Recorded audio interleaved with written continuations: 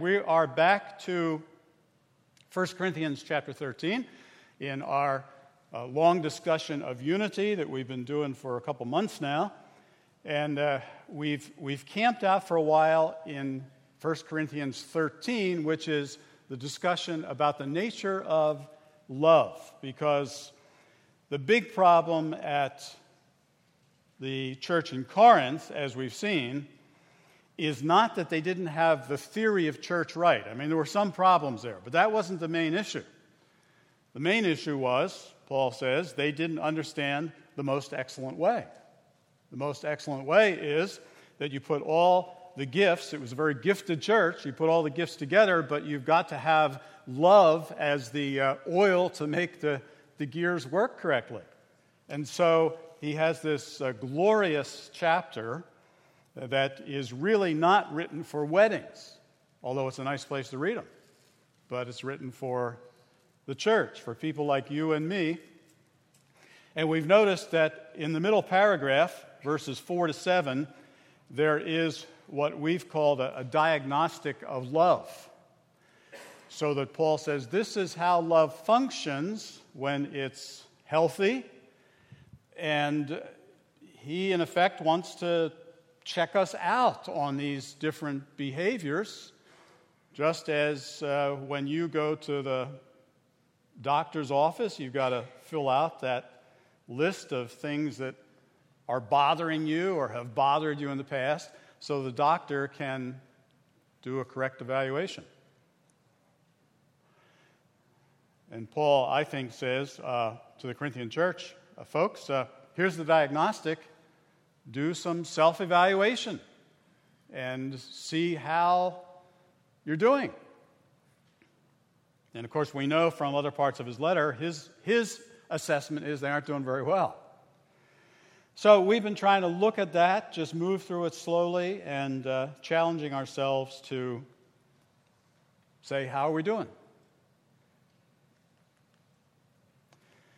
So let's read part of this chapter again, particularly noting those verses 4 to 7.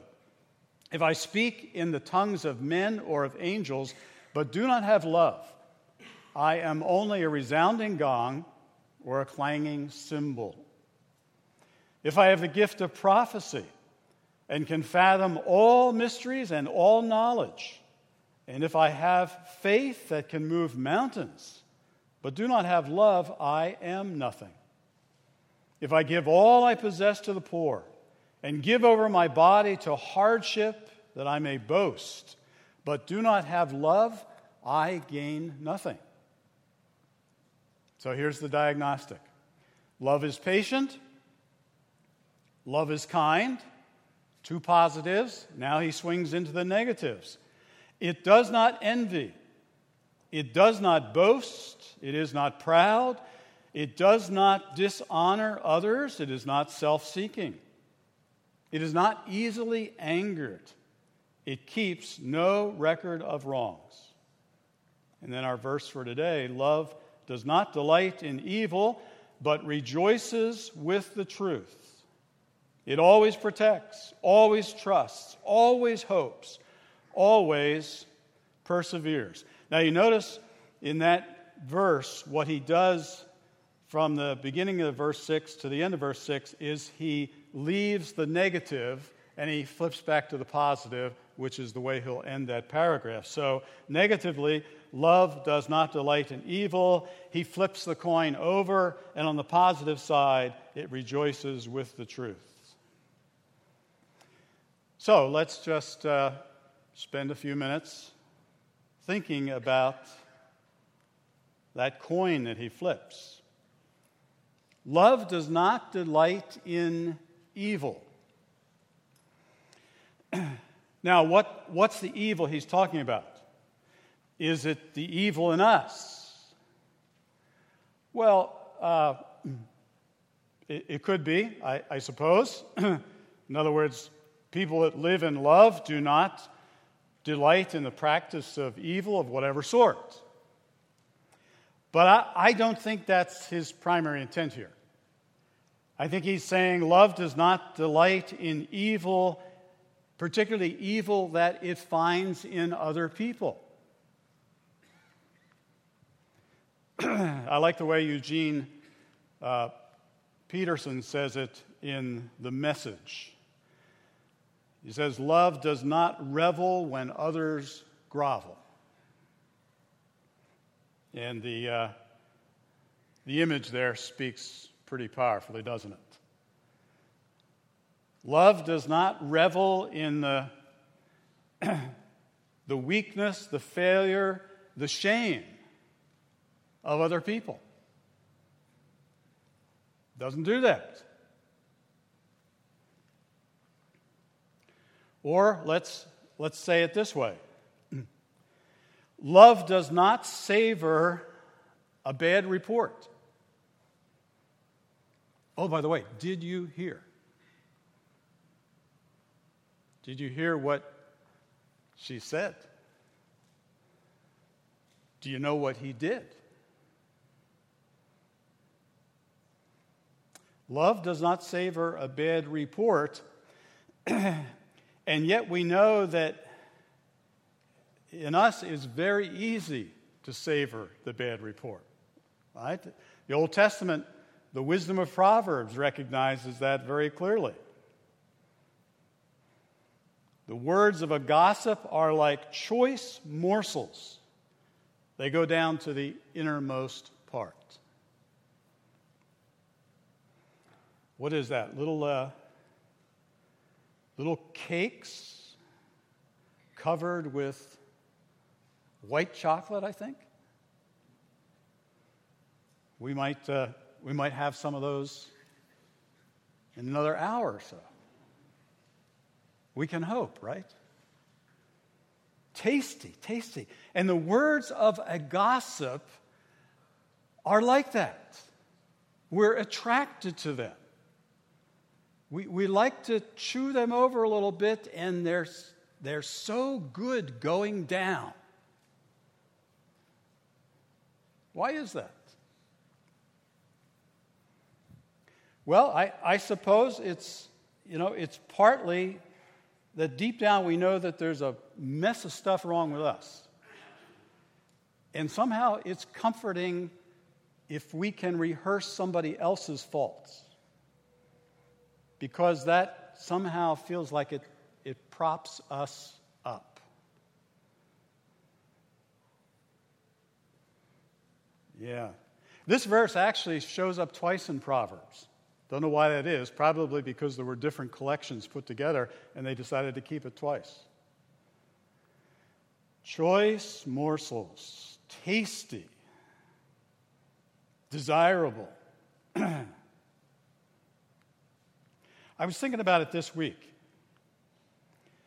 What would it be like if we could design a gossip meter for the church? You know how when you go to the doctor's office now, the nurse doesn't hold your wrist to check your pulse? They just clip that little thing on your finger and just reads it right out. So I was thinking, if we could develop a gossip meter, and when we came into church on Sunday morning, we could have it out in the foyer, and everybody just lines up and you stick your finger, you clip a little thing on there, and it reads out your history from the past week. And, hopefully you're on that green side. You just had good conversation. Maybe it moved up to chit-chat, or maybe it moved up to rumors. Rumors are those unsubstantiated reports that you can never quite figure out who started. But that often doesn't trouble us. We're happy to pass it on because it's a choice morsel. Or, maybe the gossip meter reads that you're on fire. You've really been at it. On the telephone, meeting with people, chatting. Did you hear? Did you know this? What's going on here?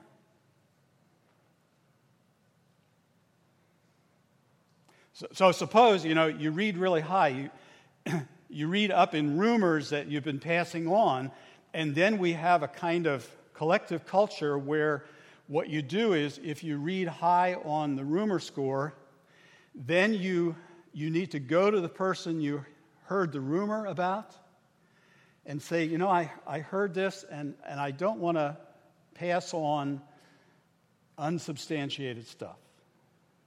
So could we, can you tell me what's true here? Because I want to speak the truth, and I really want to be a person of love.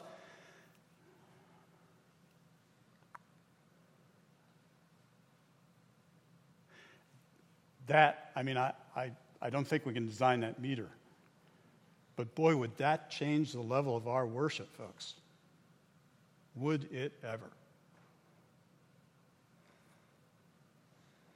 Sometime back, I heard a rumor. Somebody passed it on to me. Can't even remember who.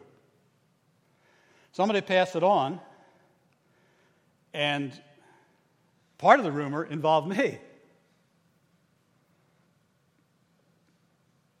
And so the reality is, in this situation, I knew the rumor wasn't true. So there was a name connected with the rumor. I decided to just call the person. Said, I heard this, and just wanted to understand where you heard the rumor, because it's not true, and I'd like to track it back. And they wouldn't tell me where they heard the rumor. And what was interesting, I thought maybe by just calling and talking about this, I thought there might be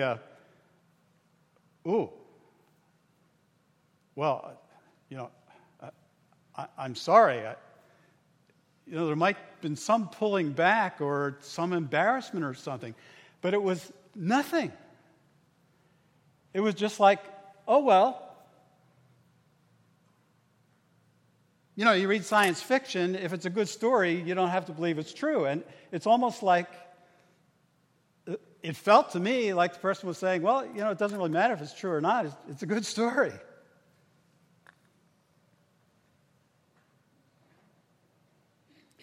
Folks, there's some gossip which is true. That doesn't make it right, but there's some which is true. But much of it is just rumor. It's like it's whispered down the lane. But it's a choice morsel. It's tasty. And we do it, but it is not love. Right? Simple. Nothing hard to understand here when Paul says love doesn't do that. That's the negative side. All right, let's think about the positive side then. Love rejoices with the truth. You notice a little bit of a turn there. Love does not rejoice in evil, but love rejoices with the truth. That's, Paul changes the words. A single word, rejoices together.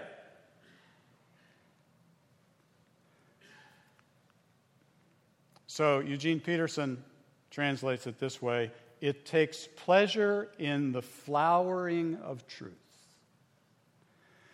Again, it's not primarily the truth in us, right? But it's the truth flowering in other people.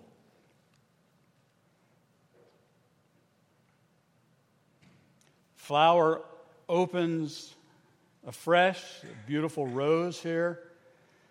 It opens fresh with life and beauty and fragrance. And we can rejoice in that beauty.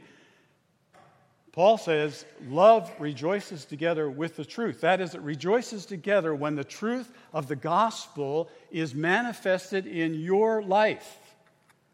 If I love, I rejoice in seeing that truth opening in your life.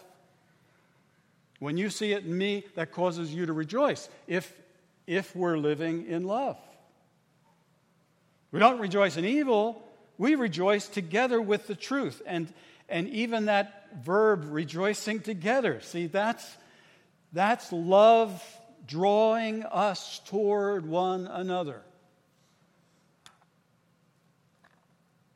See, if I rejoice just in seeing the truth in my own life, then that easily slips into a sort of Christian narcissism where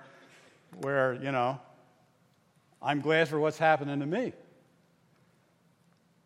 But Christian love rejoices in the truth being manifested in other people's lives. Beautiful. Takes pleasure in the flowering of truth. Love shares in the joy of others who experience the work of the Spirit in their own lives. When you are successful in living by the Spirit of God, then I'm to take joy in that.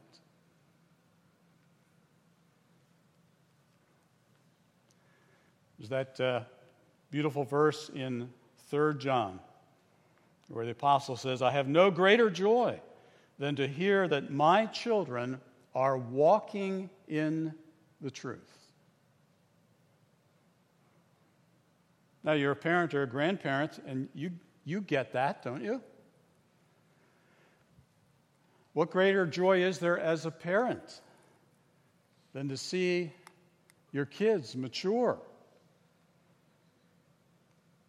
to begin to navigate life in a healthy, positive way? That's joy for parents. And John here is speaking as a spiritual father about his disciples,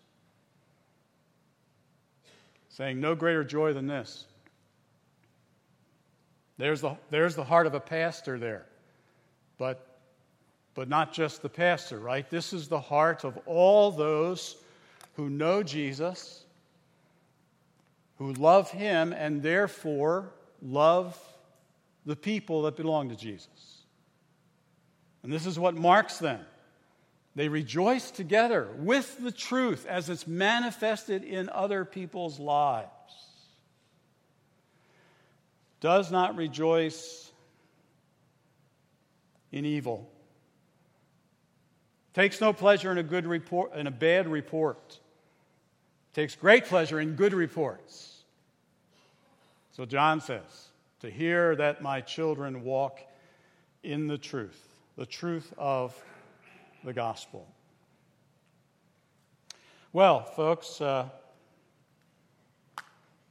we're moving through. We got one more verse left. We'll look at that next week. But how you doing on the diagnostic? Are you, you say you're reasonably healthy? That love increasingly marks the way you relate to others? Spouse, family, the body of Christ? Or are you feeling kind of sickly?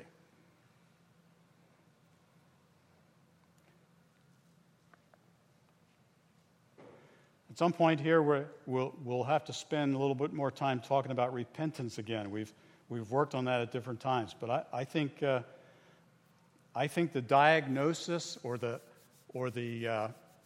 cure for lack of love is repentance.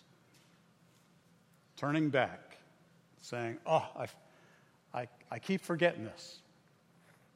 I need to be reminded of what love looks like. I need to come again afresh to the Spirit of God and seek assistance and help to live out these qualities in my life."